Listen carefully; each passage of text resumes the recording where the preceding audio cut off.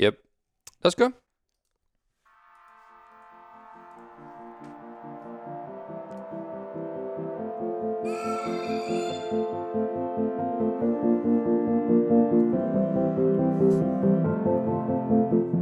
Velkommen til 56K. Det er programmet om internettet. Jeg har et godt tilbud til dig. Mit navn er Mads Victor. Jeg hedder Morten Saxer. I dag skal vi snakke om AI, der skør på Reddit. Og så noget om South by Southwest.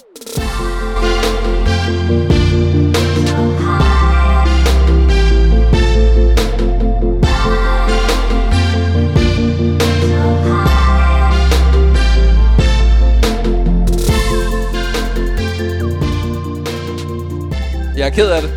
Jeg var... Undskyld. Hvor kom det fra? Jeg var lige inde i...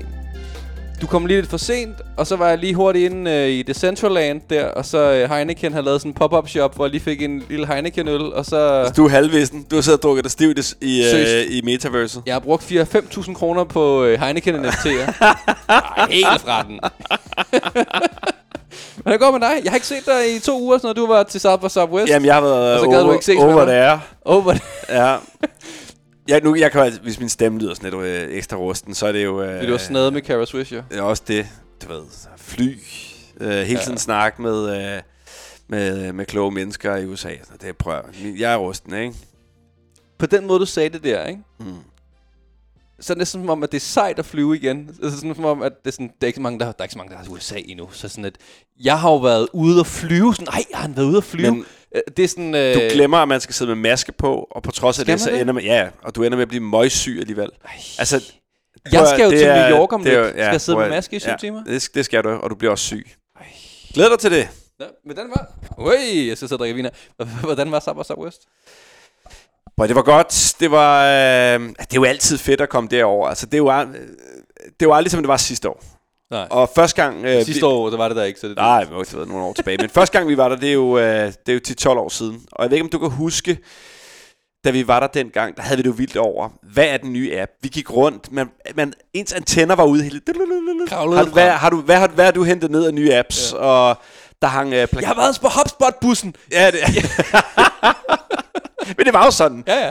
Men når man kom hjem, og så viste man folk alle de der 30 nye fede apps, som skulle være det nye sociale medier. Det var det, jeg fandt Tinder. Det var South by. Var det det? Ja, ellers var det New York lige bagefter. Men det var den tur. Nå, tillykke med det. Men altså i år, jeg har ikke hævet en eneste app ned. Nej. Det gør folk ikke. Det er douche og pitche apps. Ja. Så selvfølgelig i år har det stået i NFT og Metaverses tegn. Det er mindre douche at pitche NFT. Nej, der er ikke nej, men prøv, it's the same shit. Men sådan er South by. Altså det nye hype, det kan du... Det er over det hele. Ja. Hvor tidligere så var alle lygtepælene beklædt med QR-kode, hvor du kan hente apps ned. Ja. Nu er det, hvor du kan få downloade en eller anden ny avatar, eller være med i en eller anden DAO, eller at du kan hive en eller anden, få en eller anden ny fed NFT. Og sådan var det. Ja. Og det er fedt nok at gå rundt og se det.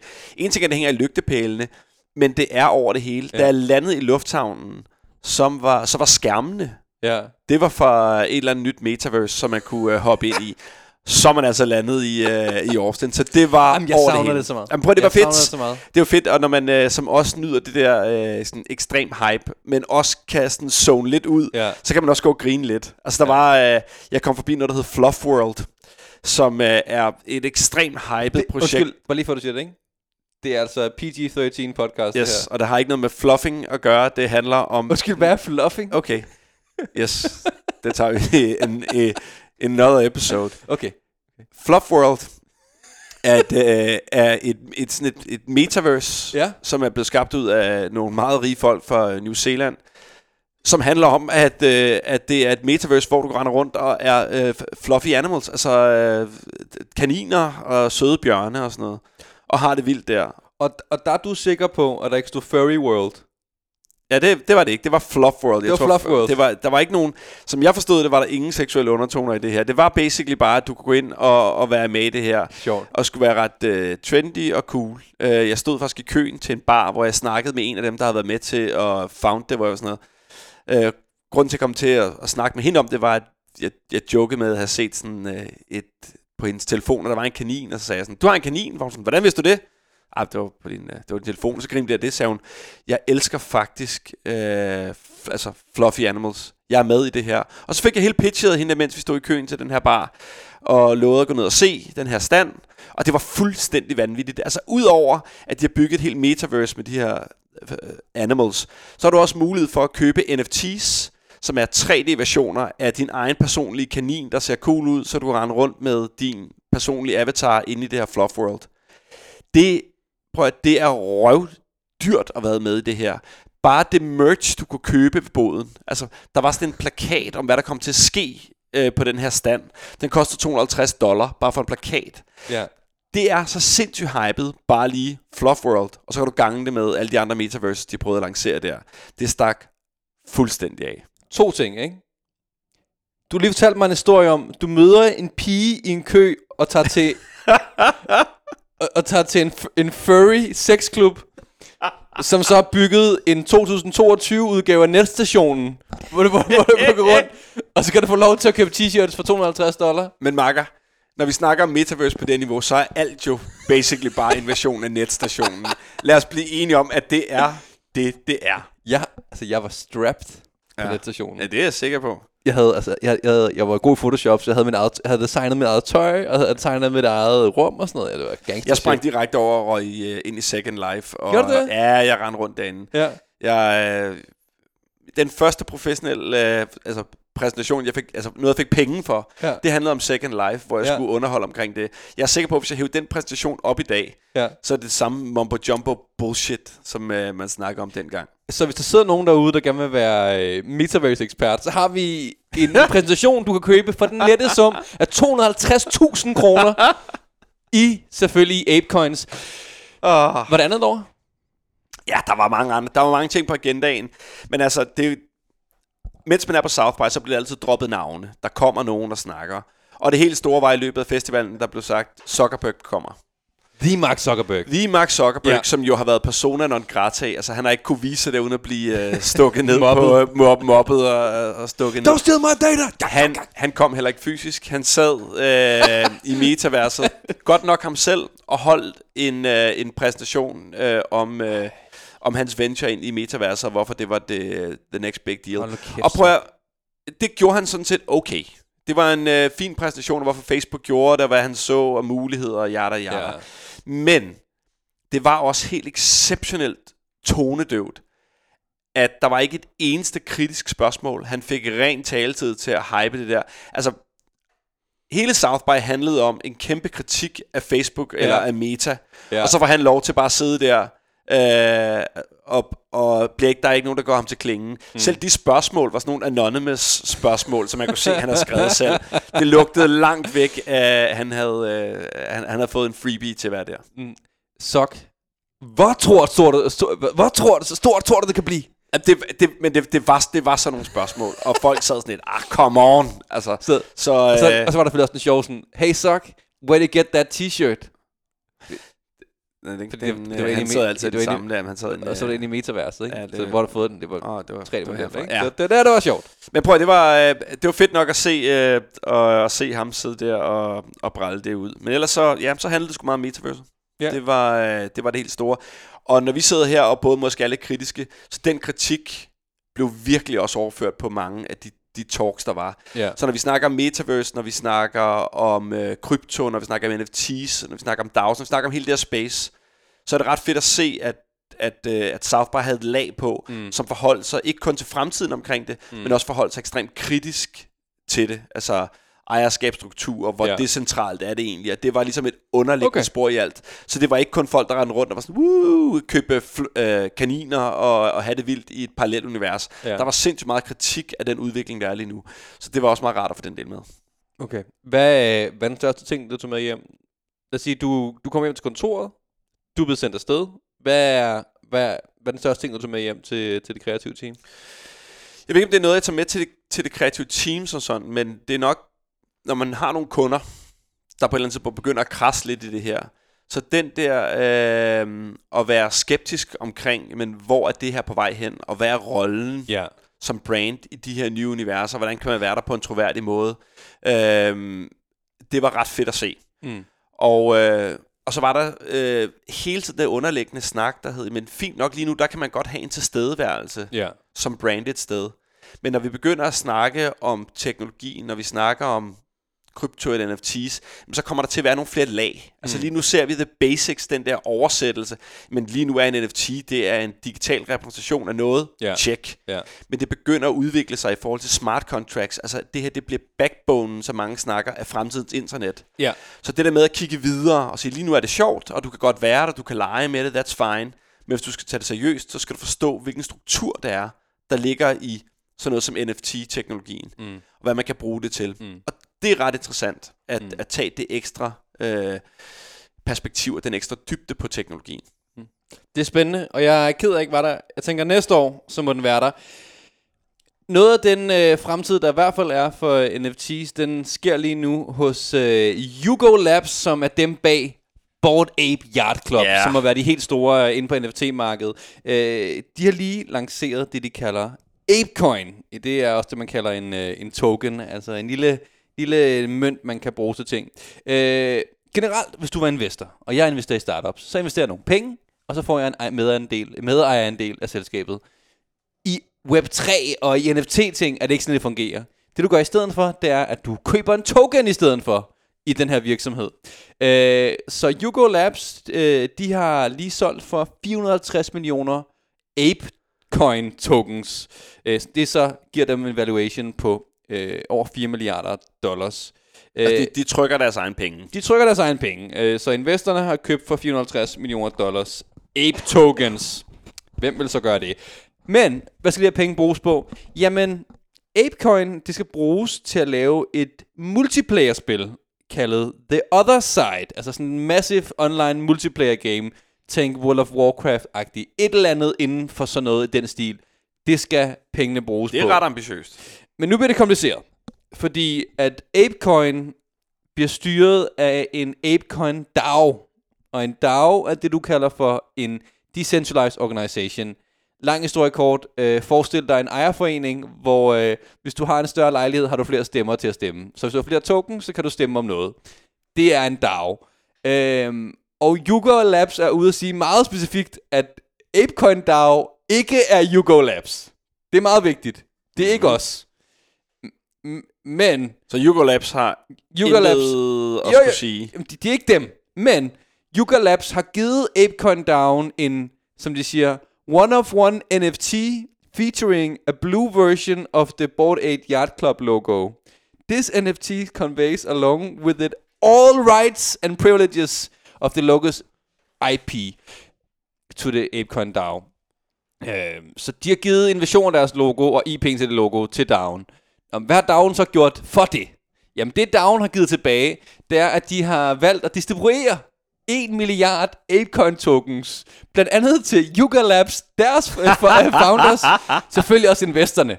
Investorerne, der har smidt $450 millioner, de får selvfølgelig også nogle ApeCoin tokens, og så har de så også givet nogle ApeCoin tokens til de folk, der havde Bored Ape Yacht Club NFTs. Okay, så bare for at forstå det, altså, og skære det ud i pap. Ja. De her mennesker har trykt deres egen digitale currency. De har solgt dem til investorer. Som de så hyper op big time. Ja. Og så drizzler det lidt ud i nogle folk, der er i inderkredsen af Bored Ape Yacht Club. De har givet dem til sig selv, deres investorer, og så har de så også givet det til nogle af de folk, der har Bored Ape NFT'er. Men det vil sige, at når der er blevet lavet sådan stor pulje currency, så må der være noget tilbage til for jeg skal jo ind i det på en eller anden måde. Jeg tænker jo, at det her det er en fantastisk investeringsmulighed. Hvor meget er der tilbage, efter det er blevet drysset ud? Så de har givet 38% til sig selv af investor. Og så resten er så derude, eller kommer derud på et tidspunkt. ApeCoin gik så helt op til at være $40 værd, nu er den nede på $12. Så den er selvfølgelig faldet lidt og fået ned et leje omkring $12 nu. Men $12 per ApeCoin, efter distribueringen her, svarer til, at investornes ApeCoins er $1,7 milliarder værd. Ja, det er flot. De spoler tilbage. Hvad er det givet for dem? $450 millioner. Det er det givet for dem. Og de er selvfølgelig ikke noget værd, med mindre at du giver det også nogen til de folk, som har NFT'erne. Fordi ellers så er det jo kun investorerne og founderne af Yuga Labs, der var sådan, hey, hvor meget skal de her være værd? Jamen, det ville være det samme, hvis vi tog nogle Matador-penge og gav dem til hinanden og sagde, det er noget værd. Men hvis vi skulle give dem til nogle folk, der troede på, at vi sagde til dem, at de var noget værd, så var de pludselig noget værd. Og det er lidt det, der er sket her. Man forstår godt, hvis folk sidder derude og tænker, at det her, det er jo et vanvittigt pyramidespil. Ja. At du kan gå ind og trykke dine egne penge på den her måde. Det lyder mere som for mig, og det er lidt skørt. Det er, at hvad lyder det som om for dig, at hvis du investerer nogle penge i et selskab, og de penge, eller den token, du får for de penge, den kan du sælge, når du vil. Den kan andre folk også købe. De kan også forhandle den, som de vil. Hvad lyder det som om? Fordi det er en token i en DAO. En DAO er en virksomhed. Det lyder som en aktie. Er det lovligt at lave sit eget aktiemarked? Nej. Det er ulovligt. Så det her det er en af de ting, som vi lever i en skør periode lige nu. Det er borderline det her jo. Det er jo ikke fordi, det er stedet ulovligt. Det er der, hvor vi ikke ved, hvad reglerne er helt endnu. Men set udefra, så er det her jo en aktie i en virksomhed, som du ejer. Men man kan sige, og det er jo rigtigt. Og den virksomhed er noget værd i forhold til, hvad tror vi, at den her aktie kan blive forrentet med. Ja. Så lige i øjeblikket, der har du en DAO, som er sammensat af de folk, der ejer de her tokens. Ja. Den her DAO er gruppe mennesker, det er jo dem, der skal tage beslutningerne. Ja. Det er jo ejerne af virksomheden. Ja. Det er jo en moderne virksomhedsstruktur, ja. der skal finde ud af, hvordan skal vi investere pengene. Og lige nu der har vi sagt, at vi skal lave en eller anden form for et spil, ja. som på en eller anden måde skal blive en kæmpe succes, fordi at vi sidder på noget IP, som er de her Bored Apes, som er ekstremt hyped i øjeblikket. Så du sidder og tænker på, hvad er det for en struktur? Tror jeg mere på, at det er en virksomhed som Blizzard, der kan gå ind og bygge det nye det multiplayer-spil? De har gjort det nogle gange før. De har gjort det nogle gange før, har en struktur til at gøre det. Eller tror du, at der kan sidde bang, bang. 900 mennesker i et online forum på Discord, der kan brage igennem og lave det nye multiplayer online men det lyder lidt skørt, ikke? Det kan godt være, men det lyder lidt skørt. Jeg har en anden ting, jeg gerne vil snakke med dig om. Og det er meget... og lad mig lige sige en ting først. Ja. Fordi en ting er, at du skal bygge det. Jo, det er fint. En ting, du skal kunne bygge det her spil. Ja. Det er det, vi gerne. Det er det, der skal gøre. Vi skal kunne vækste, og vores coins skal blive noget mere værd. Ja. Det er fint. Men de gør det jo på baggrund af en IP, der hedder Bored Ape Yacht Club, som lige nu er de mest værdifulde NFT's derude, som er sygt hyped i øjeblikket. Altså, hvor folk trykker t-shirts, og det er blevet en del af en kultur. Så hvis de kan arbejde med det brand og lave noget der, så har de jo noget vind i ryggen. Men, kender du internettet? Fortæl mig noget om internettet. Kan du huske... Du kender godt internettet, ikke? Jeg er med på det. Kan du huske Island Boys? I'm an island boy. Nej. Okay. De var store for 2 måneder siden. Nu er de ingen fucking ting, for det var lidt sjovt et øjeblik, fordi sådan er internettet, og nu har vi glemt dem igen. Er Bored Ape Yacht Club, som er aber tegnet. Er det nye Blizzard? Godt, næste gang vi sidder her, så kan vi starte med at kigge på, vil en Bored Ape NFT være mere værd næste gang vi sidder her? Men det siger ikke en skid. Ja, det er rigtigt. Nej, men det siger, det er, at lige nu, der er der jo, markedet er oversvømmet med alle mulige random NFT's. Ja. Er markedet sådan, at de bedste NFT's, dem der er mest hyped, kommer til at bevare en værdi, og kommer til... Ja da. Ja, og det er fint. Og den værdi, kan du oversætte den til andre ting? Er det en IP andet end det bare en NFT? Eller kan du bruge den til andre ting? Kan du begynde at lave film omkring, når du ejer den her? Kan du begynde at lave spil på baggrund af det her community? Og kan du det... Måske så, jamen, men det er jo det, vi better lidt på her. Men vi er nødt til at tage stilling til, at OpenSea, som er den største online platform for at sælge og købe NFT's, at de faldt 80% i transaktioner sidste måned, i forhold til for et halvt år siden. That's fine. 80%? That's fine. Lad os kigge på Bored Ape. Lad os se på det som en IP, og lad os se, om man har mulighed for, hvis den bliver ved med at vækste, som den har gjort indtil videre, kan du oversætte den værdi og lave et spil på baggrund af det. Det bliver sjovt at se. Når vi snakker NFT's og spil, så er bare den sidste pointe på det. Jeg hørte en fyr snakke om det, som er virkelig spændende.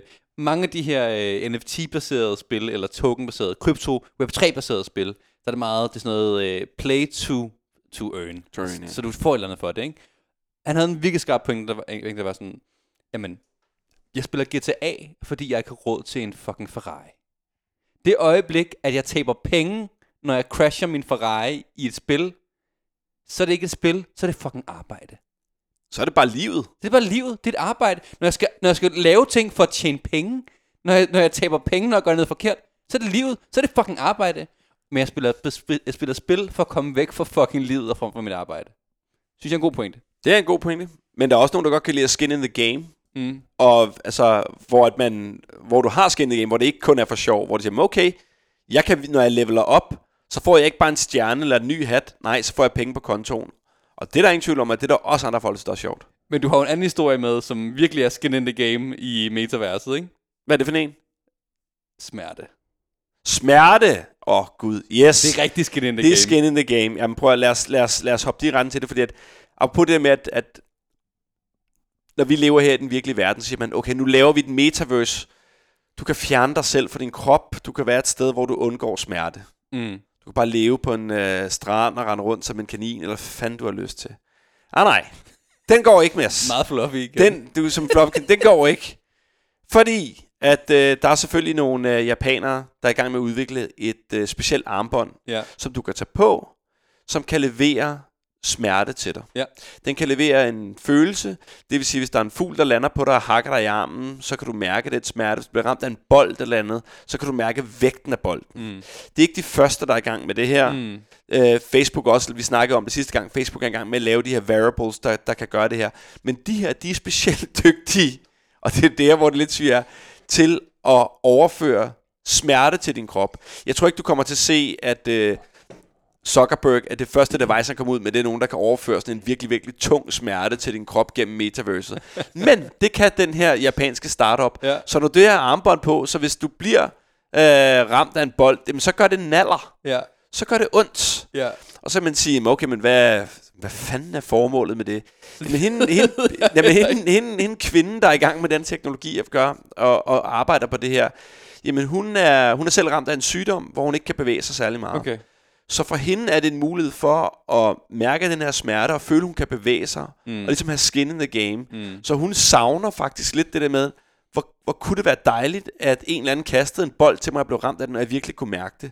Så hun tror på, at, eller det er i hvert fald hendes vision for den her virksomhed, at i fremtiden, der kan vi tage 100% den der sensoriske, følelsesmæssige ting ind i metaværket. Ikke kun på den der, det var da meget rart, at der lige var lidt regn, der trummede på mit hoved. Nej. Det gør nas at blive ramt af det der skateboard, eller hvad det nu er. Jeg kan godt se, i de scenarier giver det god mening. Det eneste, jeg kan forestille mig, det er, at vi to mødes i metaverset for at lave sådan en slap contest. Og du slår hver gang sådan, og så er det sådan, Mads, har du den på? Ja, jeg har den på. Det gør ondt, det der. Og så kender jeg dig godt nok til, at du finder et eller andet hack. Ligesom at tune en knald, og så går du ind og tuner dit slag, så det gør endnu mere nas på mig. Du er typen, der går ind og gør det. Har du læst om, der er jo de her folk, der laver sådan cykelløb derhjemme, hvor det så er sådan tracking på cyklen og sådan noget. Oh yes. Og du kan købe kits til at hacke kablet mellem din træningscykel hen til computeren, der tracker det, sådan så du kan snyde i, hvor hurtigt du kører, så du kan være sådan cykelmoden i bedste i verden. Hvor er det vildt, at vi ikke er kommet længere fra Mortal Kombat, hvor du havde snydekoder, hvis du gjorde sådan der, så lavede du det her, og nu er det bare taget til metaverse. Straight up. Skal vi hoppe over til Spotify? Jeg føler, jeg får nok metaverse nu. Har du det? Ja, har vi ikke det? Jo, okay. Spotify. Har du hørt om internettet? Kan I huske Clubhouse? Der var under alt det her lockdown-ting, så alle folk ledte efter ting at lave. Og det var både folk derhjemme, der ledte efter noget nye ting at lave med deres telefon, men det var også investorer, der ledte efter nye ting at investere i. Så der kom en hel bølge af apps, hvor du kunne høre radio. Og det var så sådan on-demand radio i den forstand, at alle folk kunne være med til at lave den radio. Så der er din homie Morten Saxnes, i stedet for at mødes på et dunkelt værelse og optage, så kunne I sidde med hver jeres telefon og lave jeres eget godsøjne radioprogram. Nå, der var mange konkurrenter. En af dem var dem, der hed Green Room, som så senere hen blev købt af Spotify, fordi ingen gang Clubhouse kan få den her model til at fungere. Altså skal sige, Facebook gik også på det. Twitter skulle også finde ud af, hvordan kan vi have en... Så Twitter er den, der klarer sig bedst lige nu. Ja. Jeg synes stadig, den er stenet, men det tror jeg klarer sig okay. Men Green Room, som Spotify købte, er nu blevet rebrandet til Spotify Live. Så hvad kan det? Jamen det kan, at de har genopfundet radio. Sjovt nok. Så du kan gå ind i din Spotify, og så kan du høre live /dash lyd et eller andet, ikke? Hvad kan det? Kan det noget, Morten? Jamen, det synes jeg sgu, det kan. Altså, man er nødt til at se, hvad fan er det, der lancerer det her. Og det er jo... Når Spotify gør det, så har Spotify adgang til nogle kunstnere, og har noget IP. Vi har snakket tidligere om, at de har købt adgang til Joe Rogan. Og når du har den adgang, så kan du begynde at lægge det ovenpå som en offering. Jeg kan godt se, at det ville være helt naturligt, at Joe Rogan gik live på Spotify og brugte det her, hvor man kunne få forskellige folk ind, og kunne pushe det ud, når du går ind og følger ham. Men jeg kunne faktisk også se det i forhold til kunstnere. Er det ikke mere spændende? Altså, Jeg synes, du har selv lavet musik. Ja. Det der med, hvordan connecter man med sit publikum på nye måder. Lad os sige, du lancerer en plade eller en ny single. Jamen, så er det da fint at lancere den live på Spotify. Klar. Og så snakke ind over, hive andre kunstnere med ind. Der er mange måder at bruge det med at få skabt et alternativt rum omkring noget, hvor det at lancere noget på Spotify er meget statisk. Du udkommer, og så venter du, så kigger på dine streams, og hvor meget får jeg der. Det der med hele tiden at kunne lave noget rundt omkring, og kunne gå på og lave en kontekst, det gør jo, at folk vil følge dig på en anden måde. Indtil at gå ind og følge en kunstner. Men det er sjældent, at YouTube kommer ud med en ny plade. Det gør de hver 6. år. Så har du så ventet på, at der sker noget nyt. Men hvis de hele tiden kan holde det klart, eller begynde at lave indhold der, jamen, så er de jo med til at vækste deres fanbase, og de får helt sikkert også et økonomisk cut af, hvor mange folk, der lytter med. Så jeg tror, det er en ny måde for kunstnere at transcendere ind til at kunne være et rum, hvor de kan snakke om musik med deres fans. Jeg køber den, og jeg køber også, at Joe Rogan gør det. Men jeg har lidt som om, at der er en stemning omkring, at musikere hader Spotify. Virkelig. Fuck, de skulle have mange penge for at gøre det. Fordi altså, de gider dem ikke. De synes, Spotify er dem, der hugger alle deres penge, ikke? Sandheden er, at det er deres pladeselskaber, der hugger alle deres penge og laver dårlige aftaler, eller dårlige aftaler for musikerne, men gode for dig selv. Så jeg ved ikke... Men det er jo klart, man kan sige, hvis det er en ny revenue stream for kunstnerne, så kan man sige, okay, du går live. Ja. En ting er, at du får du får nogle penge per stream, eller mange folk, der logger på. Men det muliggør jo stadig også, hvis du har 10 millioner følgere derinde, der gerne vil sidde og høre dig lave en live-koncert, eller så snakke om dit nummer. Det giver mulighed for nye partnerskaber. Mange af de her kunstnere arbejder jo sammen kommercielt med brands, der gør, at jeg kan vise, at jeg kan gå på. Så jeg tror, at man kommer til at se, at musikere jo ikke... Når jeg arbejder sammen med musikere rent kommercielt gennem bureauet, men det er jo klart, der er jo altid grænser for, hvor meget gider en musiker at gøre. Mange af dem siger nej til at være med i kommercielle ting, fordi de vil ikke være for kommercielle. Men de vil gerne være med, hvis det er på deres egen præmisser. Her kommer de til at kunne eje en platform, hvor de selv kan måske invitere brands ind til at være en del af noget, og være kreative på nogle nye måder. Og jeg tror også, moderne musikere, de er selvfølgelig fokuseret på deres musik, men de ser også sig selv som en kommerciel størrelse og en stemme derude, der kommer med til at drive noget. Så jeg tror måske, at de old school musikere, du får ikke Neil Young til at sidde og gøre det her, det kan du være helt sikker på. Men der kan godt være nogle af upcoming artists, der synes, det er enormt spændende at være med på det her. Hvor Spotify er den letteste distributionsmåde at komme ud til de her folk på. Det er det, de hører deres musik. Lad os sige, du lige har sat et nummer på med 50 Cent. Og bagefter så kommer der, by the way, så går jeg på i aften klokken det. Klart. Jeg tror helt sikkert, at det kunne skabe noget fedt indhold. Hvis der er en ting, man må give Spotify, så er det, at de er godt nok gode til at holde sig relevante og prøve nye ting. Ja. Et godt eksempel på det er ligesom, nu er Apple endelig gået ind på podcast. Altså Spotify's store satsninger på podcast. Apple, som opfandt podcast, det hedder pod, fordi under iPod'en, ikke? Apple er endelig gået ind og har lavet deres subscription service til podcast. Men i forhold til, hvad det vi gerne vil med det, så er det bare så klart, at Spotify vil det mere. Fordi Apple, de tager 30% af din subscription det første år, og derefter er det sådan noget 10%. Spotify tager 0% det første år, og så 5%. Ja. Det er bare så klart, hvor meget Spotify har på spil her. Fordi det er hele deres forretningsmodel, det er lyd. Og Apple, det er sådan et, vi sælger der rigtig, rigtig dyre hvide ting. It's an add-on. Ja. Jamen, det bliver super spændende at følge. Ikke kun hvordan det går for Spotify, men også hvordan kunstnerne kommer til at bruge det her. Så har jeg set, at Instagram har relanceret McRib, a.k.a. det kronologiske feed. Ja, det er ikke svedigt. Jeg ved ikke, folk der sidder derude kan jo huske 6 år tilbage. Kan I huske 6 år tilbage? 6 år tilbage, men prøv det er jo... det var den gang, du så dine venner på Instagram. Men prøv lige at tænke tilbage til, hvor Instagram var for 6 år siden, ikke? Det var the heydays, ikke? Der lavede Instagram jo det store move, hvor de siger, nu går vi væk fra det kronologiske feed. Altså, hvis folk lægger noget op, så er det du ser først. Ja. Og sådan var det. Det var fedt.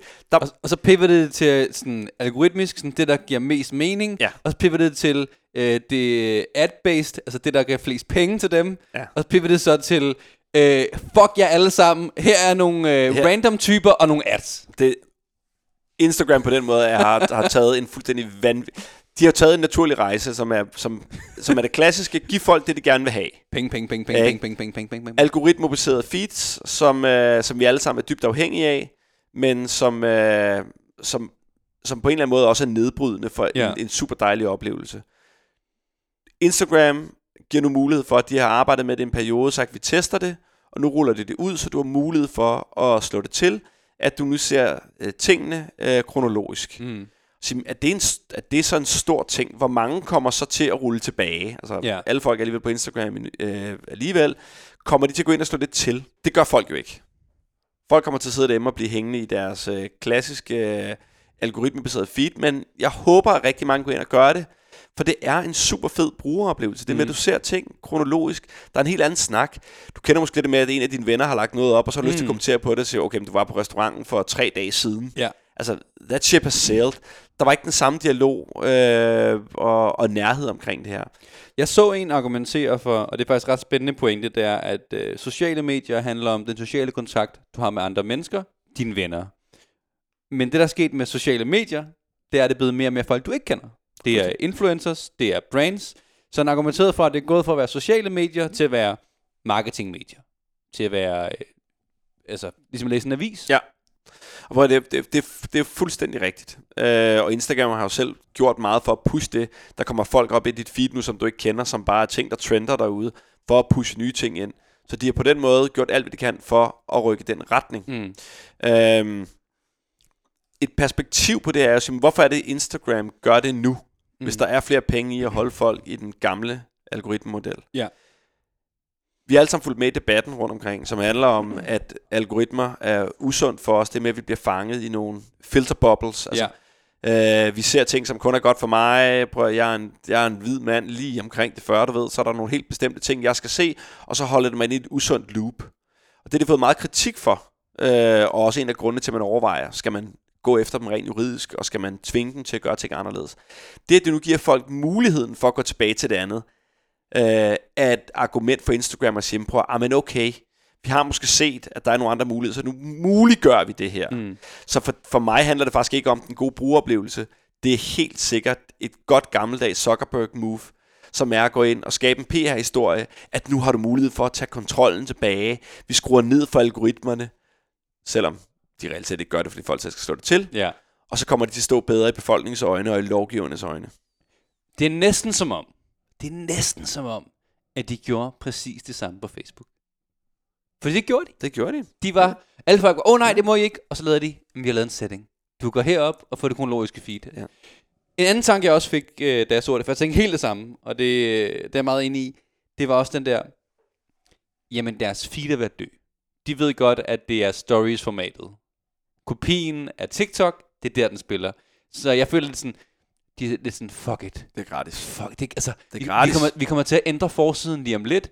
Sjovt nok ligger stories nu i midten af menuen. Vi kommer til at starte i midten af menuen, i stedet for siden af menuen lige om lidt. Ja, det er også rigtigt.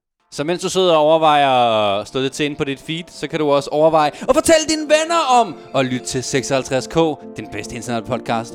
Og til dem, der var trigget i starten, jeg er virkelig ked af, at jeg lavede min accent på jysk. Den var dårlig. Var den overhovedet jysk? Jeg synes, det var god. Du fanger mig lidt på det forkerte ben. Når jeg hører jysk, så bliver jeg jo blød i knæene. Og det er ikke vant til at høre fra din side. Hørs ved.